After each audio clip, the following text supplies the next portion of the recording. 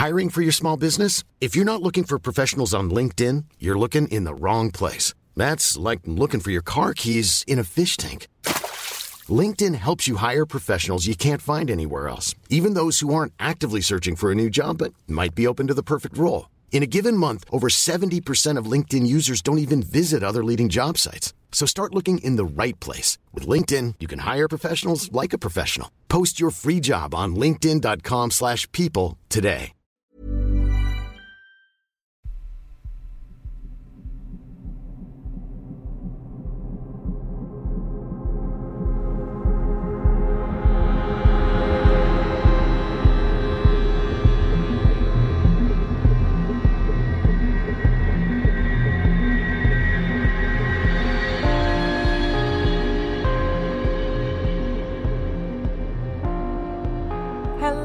Welcome to episode 184 of Real Life Ghost Stories.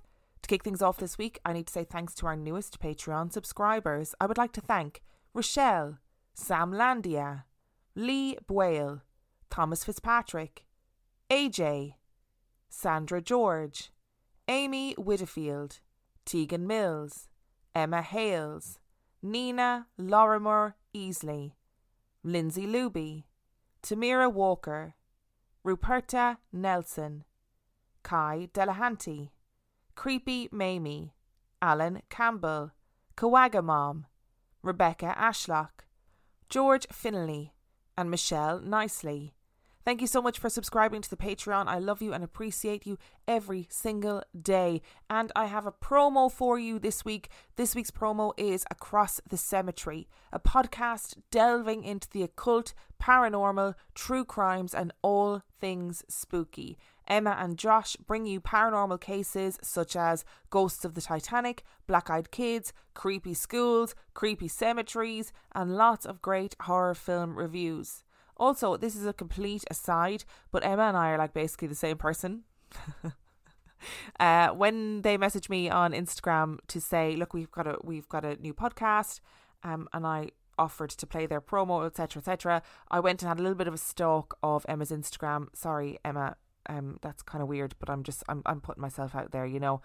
I like stalking people's Instagram accounts, okay? Had a little bit of a stalk for Instagram and I feel like we're basically the same person. So that has blown my mind a little bit. Down to the fact that we have a very similar dress sense. And we obviously have very similar taste in spooky shit too. So they also have two lovely cats. I'm just going to play the promo and I'm going to stop rambling on. So that is Across the Cemetery. You can find it wherever you find podcasts. Have a listen to the promo and if you like it, go and give them a listen. Hello and welcome to Across the Cemetery. My name's Emma. My name's Josh. We are your hosts and we love ghosts. So we are a Liverpool-based podcast, if the accents haven't already given that away. And we live opposite a cemetery, so obviously the podcast pretty much names itself. Each week we'll tell you tales of the paranormal, occult and spooky ongoings in the world, or it may be true crime. We don't know what the topic is until it's time to conjure from the pumpkin head of prophecies and not an old candle jar from TK Maxx. Nope, not at all. There are also regular film reviews because who doesn't like a film review? Let us waste time in our lives watching films so you don't have to, and then we'll tell you if it's worth it or not. We must also add that we are cat parents to two wonderful cats who will make regular unplanned appearances.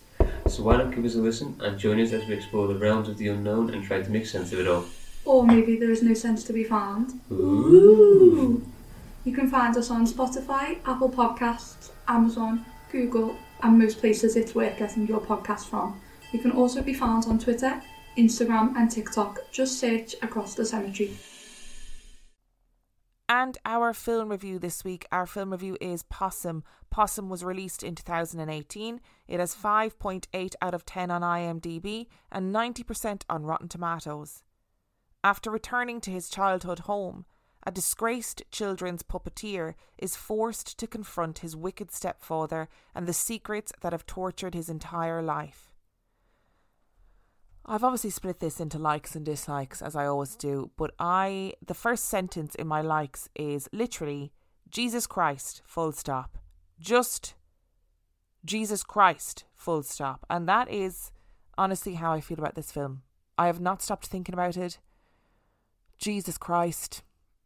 I mean, I wasn't okay after watching it. So just I was afraid to watch this film for a myriad reasons, right? I was aware of it. It was on my radar. I'd read the synopsis. I felt like, I don't know if I want to watch this film because I feel like it's going to be a bit of a mind fuck. And I did an anonymous question box on Instagram, which I do once a month, and somebody brought it up and asked if I'd ever seen the film Possum. So I said, you know what, I'm going to bite the bullet. I'm just going to do it. And every week, if you're not on social media, every week I post a still image from the film on Instagram to let people know what film I'm going to be reviewing. And I put the trailer up on Facebook to let people know what film I'm going to be reviewing. I was so afraid to watch this film that I literally didn't even watch the trailer. Didn't even watch the trailer because I was so freaked by this film before I even bloody watched it. And I actually made sure that I watched it in the morning time and not at night time. I waited until early morning to watch it because I just thought, I'm not going to be able to do this at night time. I do not want to watch this before I go to bed. And I will say that I was so disturbed by this film. Just completely disturbed by it. So the lead character, the disgraced children's puppeteer, is played by Sean Harris. And he is fantastic in this film. He is so good in this film. He is fantastic. Give that man an Oscar. Go back in time, give that man an Oscar, please, and thank you. And that what this film does really well is, I felt anyway, it just is so dread-inducing. The whole time watching this film, I just was filled with unease and anxiety.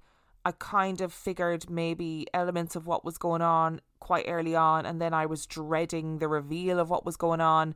And the film is centred around Sean Harris returning to his childhood home to destroy this giant fucking spider puppet that's a body of a spider and then has this white Voldemort type fucking human head that is a version of Sean Harris's face.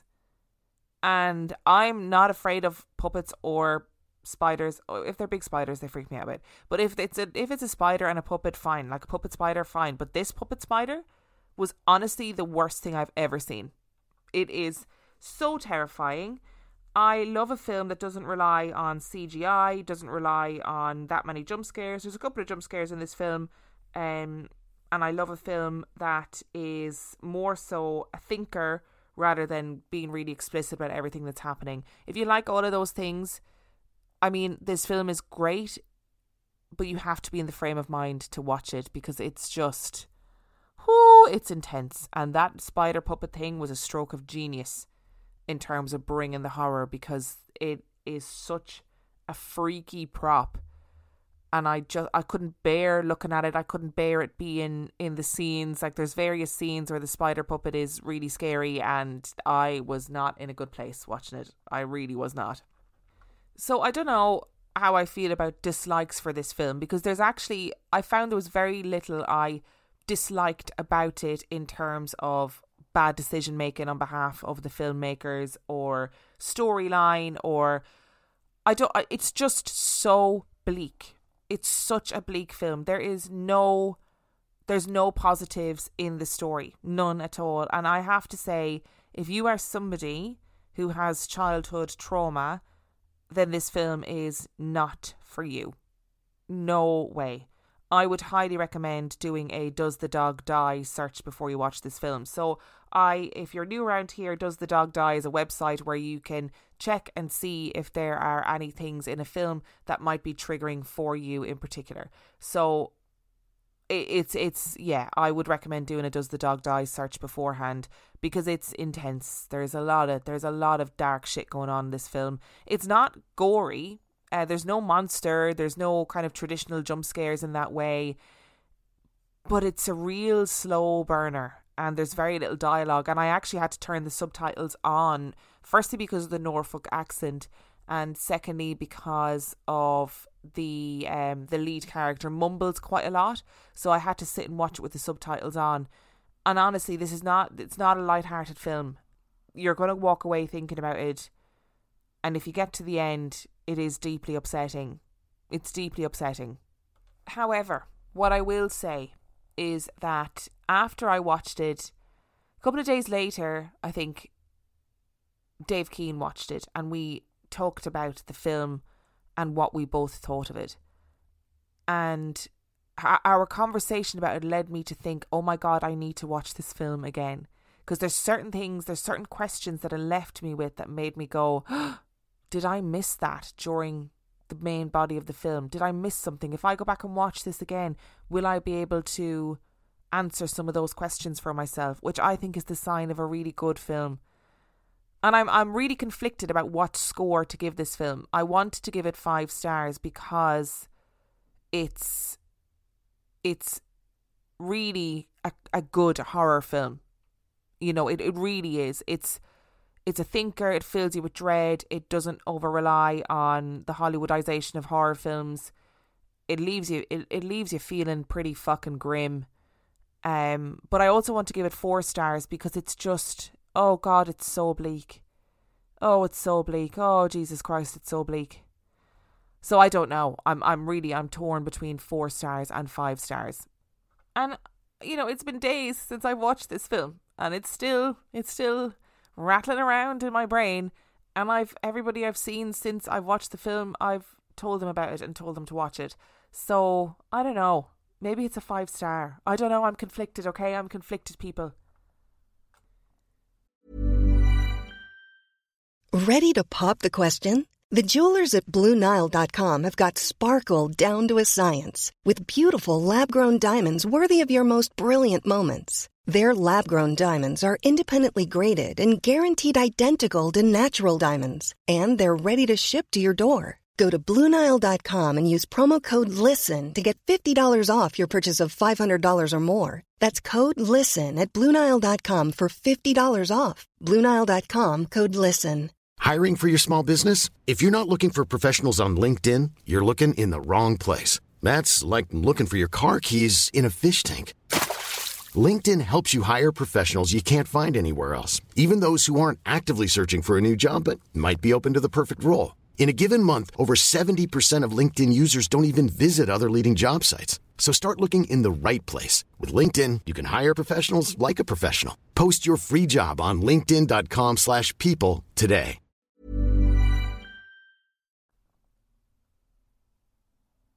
Which brings us to our story this week. Now, our story this week, I thought was going to be a straightforward little ghost story, but it is not. It is it's a good one. It is a good one. I'm not going to waste time waxing lyrical about it. Let's just get into it. Lately, I've been waking up between 3 and 4 a.m. every single morning, and the routine is the same. I wake up and I look to my window to try and ascertain what time it is.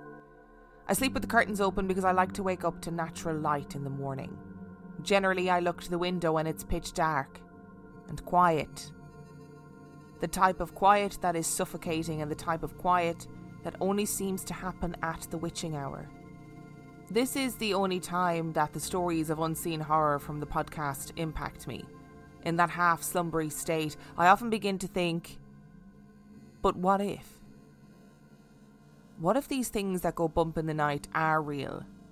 What if, for all of my logical cynicism, I am suddenly faced with the staticky blackness of a shadow figure? Or what if the thick silence is pierced by the scrabbling thumps of something crawling at speed up the stairs?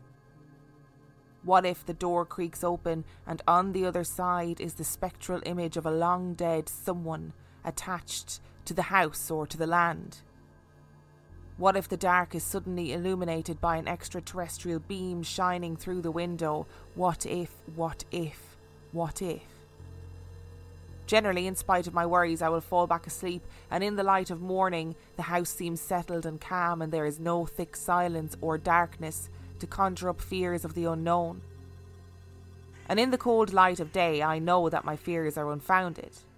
They are born of a life that is spent immersed in the world of the supernatural. I am constantly enmeshed in ghosts, demons, cryptids, monsters, angels and aliens. The list is endless. But it does leave me wondering, what if I couldn't rationalise it? What would it be like to truly live in a house that you believe to be haunted? What if every creak and groan made your hair stand on end and made you think that it was the signal of something that was just beginning, something genuinely sinister?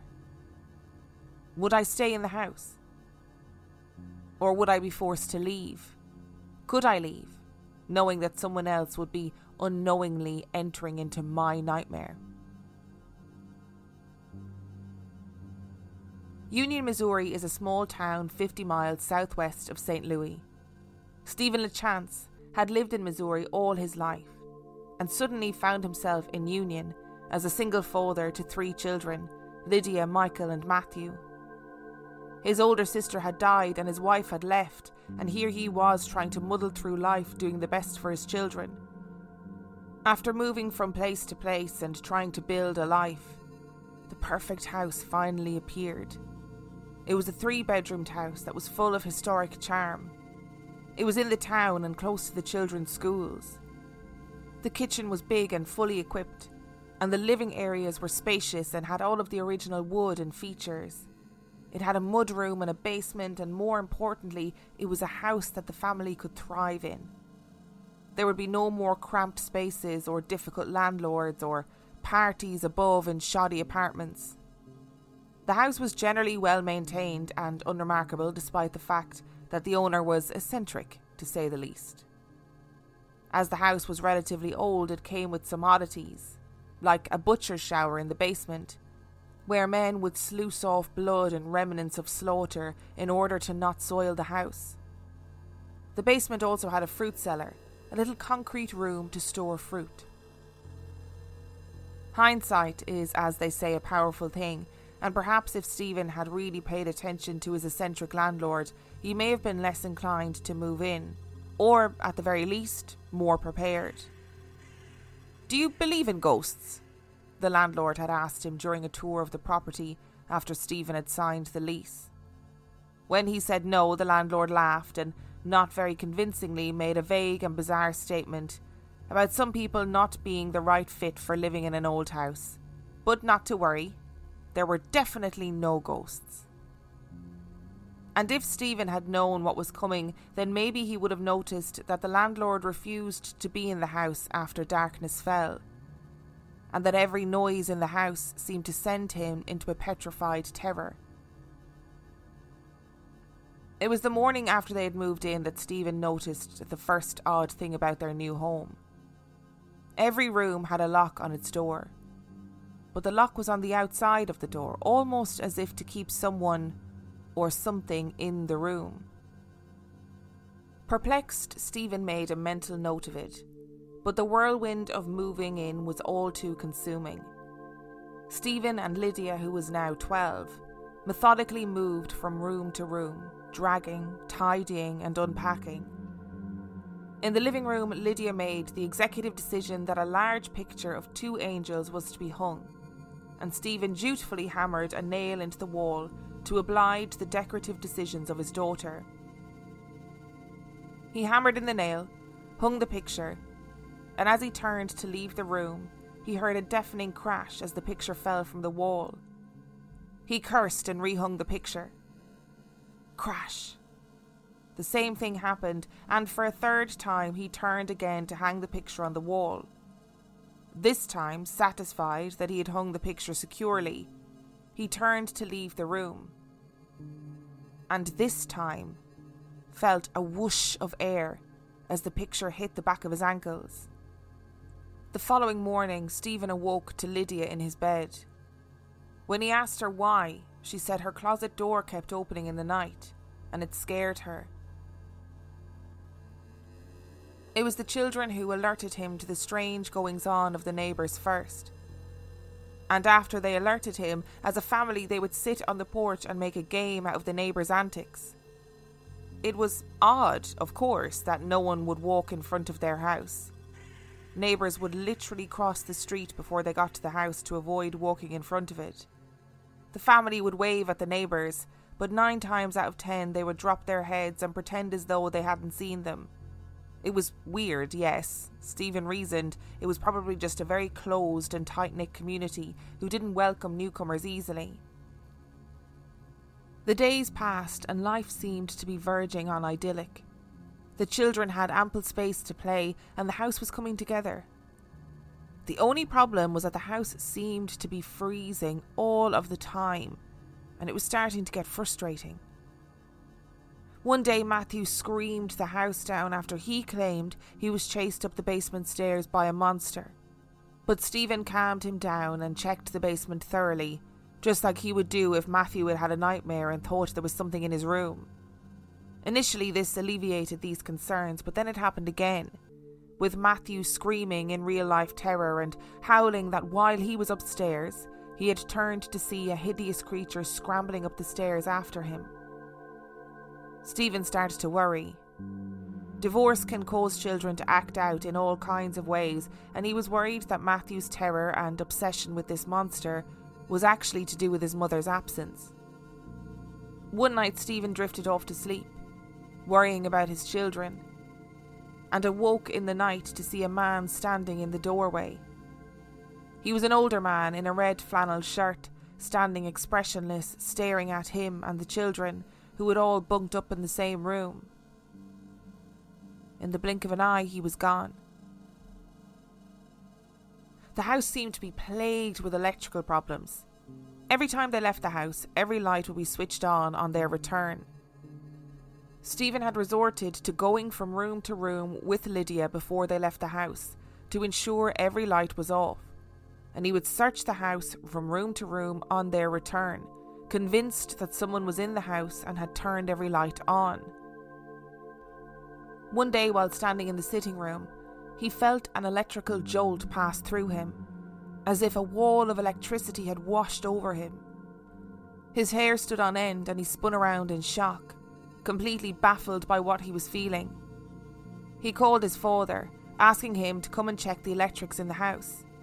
His dad obliged, and as they moved through the house they heard bangs and thumps from upstairs, which they assumed were the remaining boxes falling over or the children being particularly raucous. It was again in the sitting room when Stephen's dad turned and looked at him wide-eyed.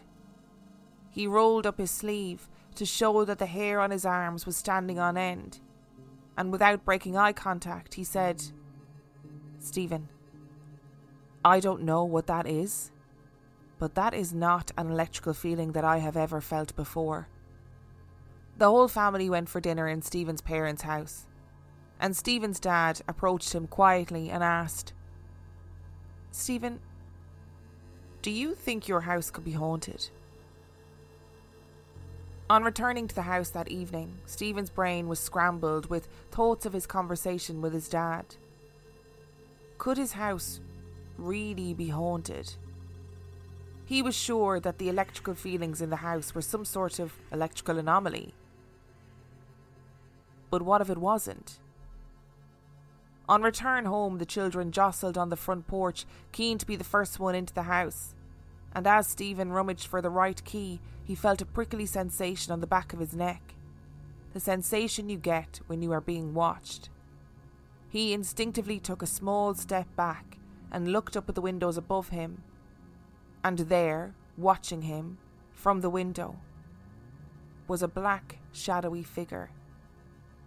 In the blink of an eye it was gone, and Stephen shook his head. His conversation with his dad had obviously really gotten to him. It was later in the evening when the reckoning would come. The moment where everything would become clear and the family would be faced with cold, hard reality. Stephen and his 3 children were sitting in the living room playing Monopoly, and as with every game of Monopoly, it was fraught with tension, laughter, shouting and accusations of sabotage and money laundering. All in all, it was an idyllic family night in. Until Stephen began to feel that prickling sensation that was becoming all too familiar. He felt the temperature drop, and he felt the hairs on the nape of his neck stand on end. Something was behind him.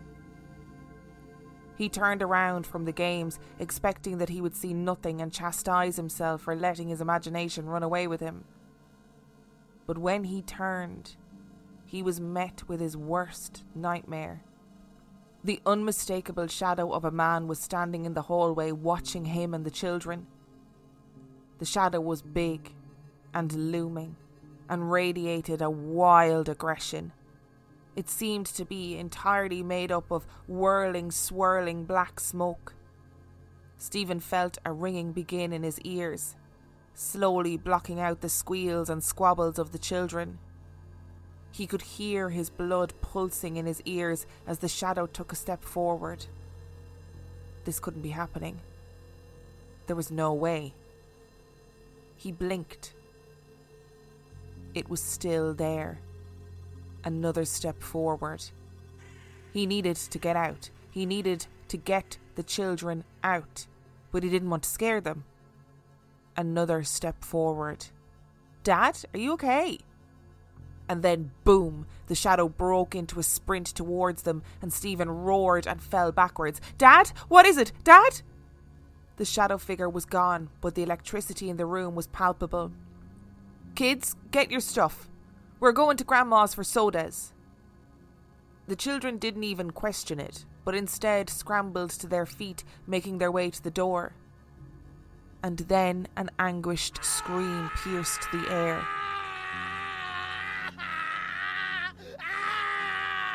It wasn't coming from any of them. It was the scream of a man in terrible, terrible pain. The children scrambled to get out the door and they piled into the car with questions cascading from their mouths, but one sentence made them all stop and look back towards the house. It was from Matthew. Daddy? The basement monster is standing in the window. As Stephen lay in bed in his parents' house, the guilt overtook him. Matthew had said from the beginning that there was a monster in the basement. He had screamed the place down after being chased by this monster up the stairs. He had cried over a shadow figure that had appeared at the end of the hallway and ran towards him. And Stephen had dismissed him. Stephen had likened his experience to monsters under the bed after a bad dream. And now he had seen it for himself. He had seen the monster from the basement, and he knew that it was real. But he couldn't move himself and 3 growing children into his parents' house. He had no choice but to go back. Stephen took a deep breath as he put his key into the door. He was terrified to go back in. He imagined that just beyond the door, the hulking shadow figure was waiting for him. And while he tried to tell himself that it was illogical, the whole damn situation was illogical. Stephen's dad put his hand on his elbow gently. It's okay, I'm here. We can figure this out. His dad believed him, and had had his suspicions since he first felt that strange electrical impulse. As they entered the house, the children seemed to have completely forgotten the previous events. They bounded in and disappeared down the corridors and through doors. Stephen and his dad stood in the hallway. The house felt quiet, but not the good kind of quiet. It was the calm before a storm kind of quiet, a quiet that feels loaded with expectation. There was a loud bang from upstairs, followed by a dragging sound. Stephen called up, "Kids, you have to put away those boxes and stop dragging them around." The children responded from various parts of the house. None of them were upstairs, but the banging and the dragging continued. Before Stephen and his dad could investigate, Lydia called from outside. "Dad? I think you need to come and see this." As they stood in the doorway of the little outhouse, Stephen struggled to take in what he was seeing. They hadn't really worried about the outside of the house until the inside was done. And now that they stood in the door, Stephen kicked himself for not checking. The outhouse was full of personal effects, full to bursting with stuff from other families, other people, clearly previous tenants. There were things that you would take if you were moving. There was no way you would leave this stuff behind, and it wasn't just the personal effects of one tenant. It seemed to be the personal effects of multiple previous tenants which had been left behind and stuffed into the shed. Were they meant to come back and get them and then just never showed? But surely that wouldn't happen multiple times. It looked like these people had just left, vanished in the middle of the night and cut their losses. Speaking to the landlord had done nothing to alleviate Stephen's concerns about the shed full of vanished people. The landlord was vague and speculative and said that he believed that the previous tenants must have been in trouble with drugs or gangs because they all seemed to have fled in the night and never returned. Stephen knew that he wasn't being truthful. He knew that he was hiding something and decided that the best thing to do was to be upfront, and he asked if the house was haunted. Again, he was met with vague answers about candles and witchcraft and previous tenants maybe being involved in satanic rituals, which actually left Stephen with absolutely no answers. On top of all the stress and the strain of the unknown, Stephen had started having a strange reoccurring dream where he descended the stairs to the basement to figure out the source of the sound of running water. On the way, he would hear the laboured breathing of a man, and he saw that the water was coming from the butcher's shower. A man was standing beneath it, trying to cleanse himself of a dark substance, scrubbing his skin raw. The laboured breathing was his panic of not being able to wash away the substance. He turned, and his eyes were pure evil, and he was covered in blood. After returning to the house, the family tried to get back to some semblance of a normal life. But it is difficult to have a normal life when every rattle and thud has the potential to be much more sinister. The first night, the family curled up at midnight, all in the same room, and didn't wake again until 17 hours later. Stephen wondered if it was a testament to how tired they were from all the antics in the house, but he also wondered if it was something more. His sleep had been plagued by this repeated dream. But he hoped that things were going to calm down. But he was very much wrong. The day had been relatively peaceful, and the children were milling around the house as per usual when Stephen heard a rattle. It was the rattling of a door handle, and he strolled through the house in order to find the source. He found the source. It was the door to the basement, and it was rattling violently. He knew the children were all behind him in the house, but the door handle continued to rattle more and more violently. The temperature dropped suddenly, and Stephen felt the electric shock as though something had passed through him, and then the screaming started. Low at first, but getting louder and louder. It was that same scream of a man in pain. Stephen was frozen and listening, but was snapped out of his stupor by a boom that shook the whole house. It sounded like an explosion, and the house began to shake like an earthquake. The booming continued, and the scream of the man was interspersed with the screams of his children. Jesus, the children! Stephen fled upstairs to get the children. When he reached the door, they were screaming and banging on the other side, but the door wouldn't open. Stephen pulled the door handle, panicking now as the banging and shaking continued all around the house, but the door wouldn't budge. He pulled and banged with all his strength, but to no avail. The screaming continued all around him, and the screaming of the children, and eventually the door flew open and the children rocketed out, and they fled to the car for the second time in less than a week. As the children and Stephen sat in the car breathing heavily and crying, Stephen looked up and saw that every light in the house had come on, and the black, hulking shadow was stalking from room to room as though looking for them, seeking them out. But why? To do what? Stephen started the car and fled, vowing never to bring his children back to that house again. They were not going back. That much was a fact, but Stephen needed to go back in order to collect some of their belongings. To go back to the house, he needed to bring reinforcements, and this time he brought his mother and his father and his brother. There was no way that he was walking into that house alone. No way. His mother, father and him stood inside the front door and listened to the banging and dragging upstairs, now interspersed with whispering voices. They knew there was no one upstairs, no one living at least. "Oh my God, Stephen," his mother exclaimed as the electrical impulse passed through her. "What is that?" she whimpered. The whispering stopped, and Stephen and his parents became aware of a heavy, laboured breathing, the same breathing that Stephen heard in his dreams. "Stephen, get what you need. We need to get out of here." Stephen made his way upstairs and was met with a putrid smell, like something had died, a sulphuric stench of rotten meat, and then the screaming started. A man's scream of anguish mixed with the screaming of a woman. Stephen grabbed what he needed and fled down the stairs, pushing his parents out the door. As he stood on the front porch locking the door, his brother gasped, "Jesus Christ, Stephen, look up!"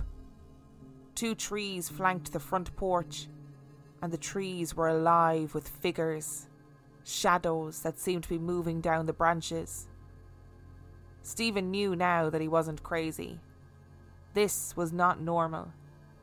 His family had seen it now, and there was no way he was going back to that house.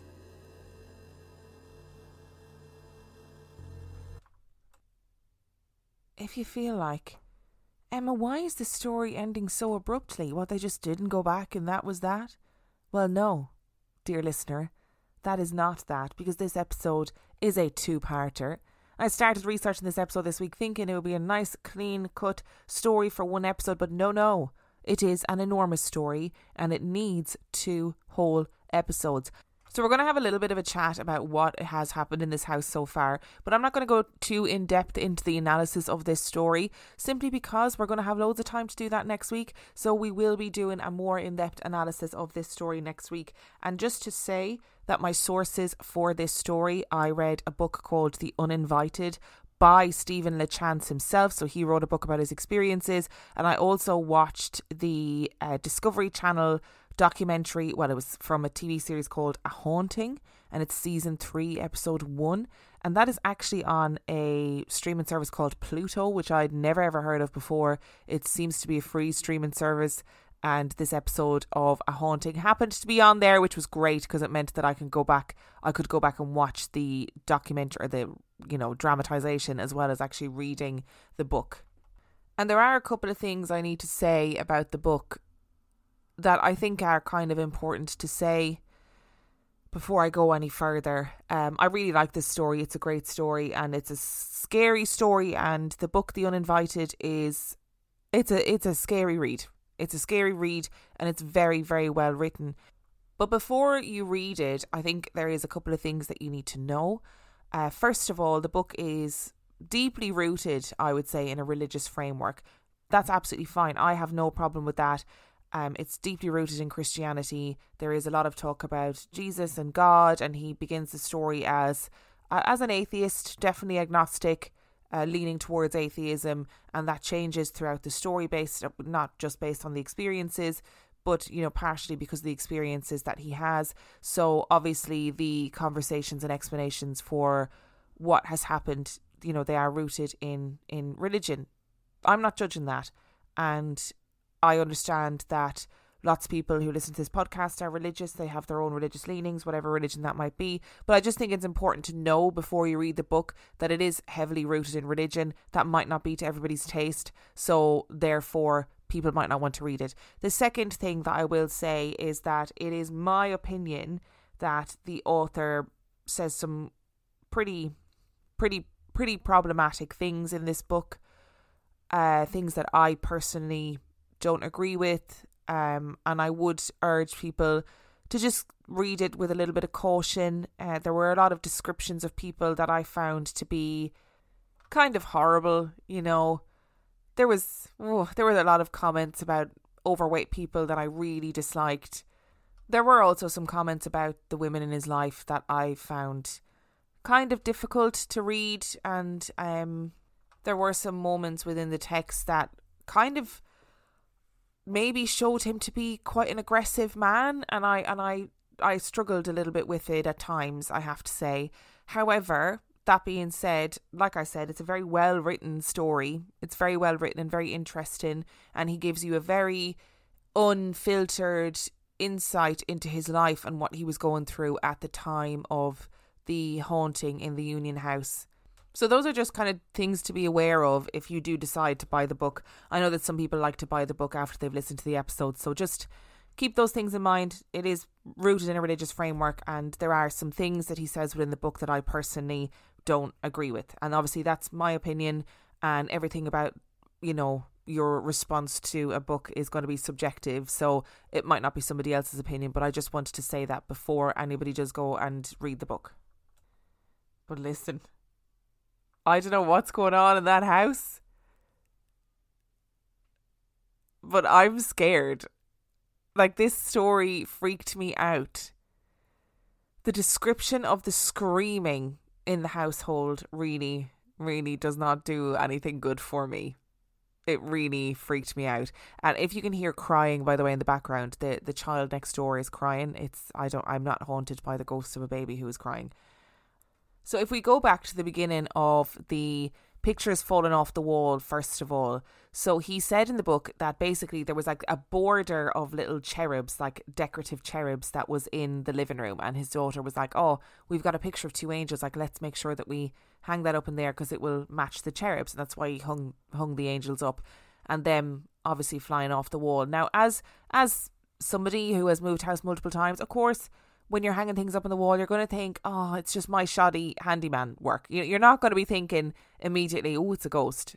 I personally would be thinking I've done that arseways, because I do everything arseways in the house.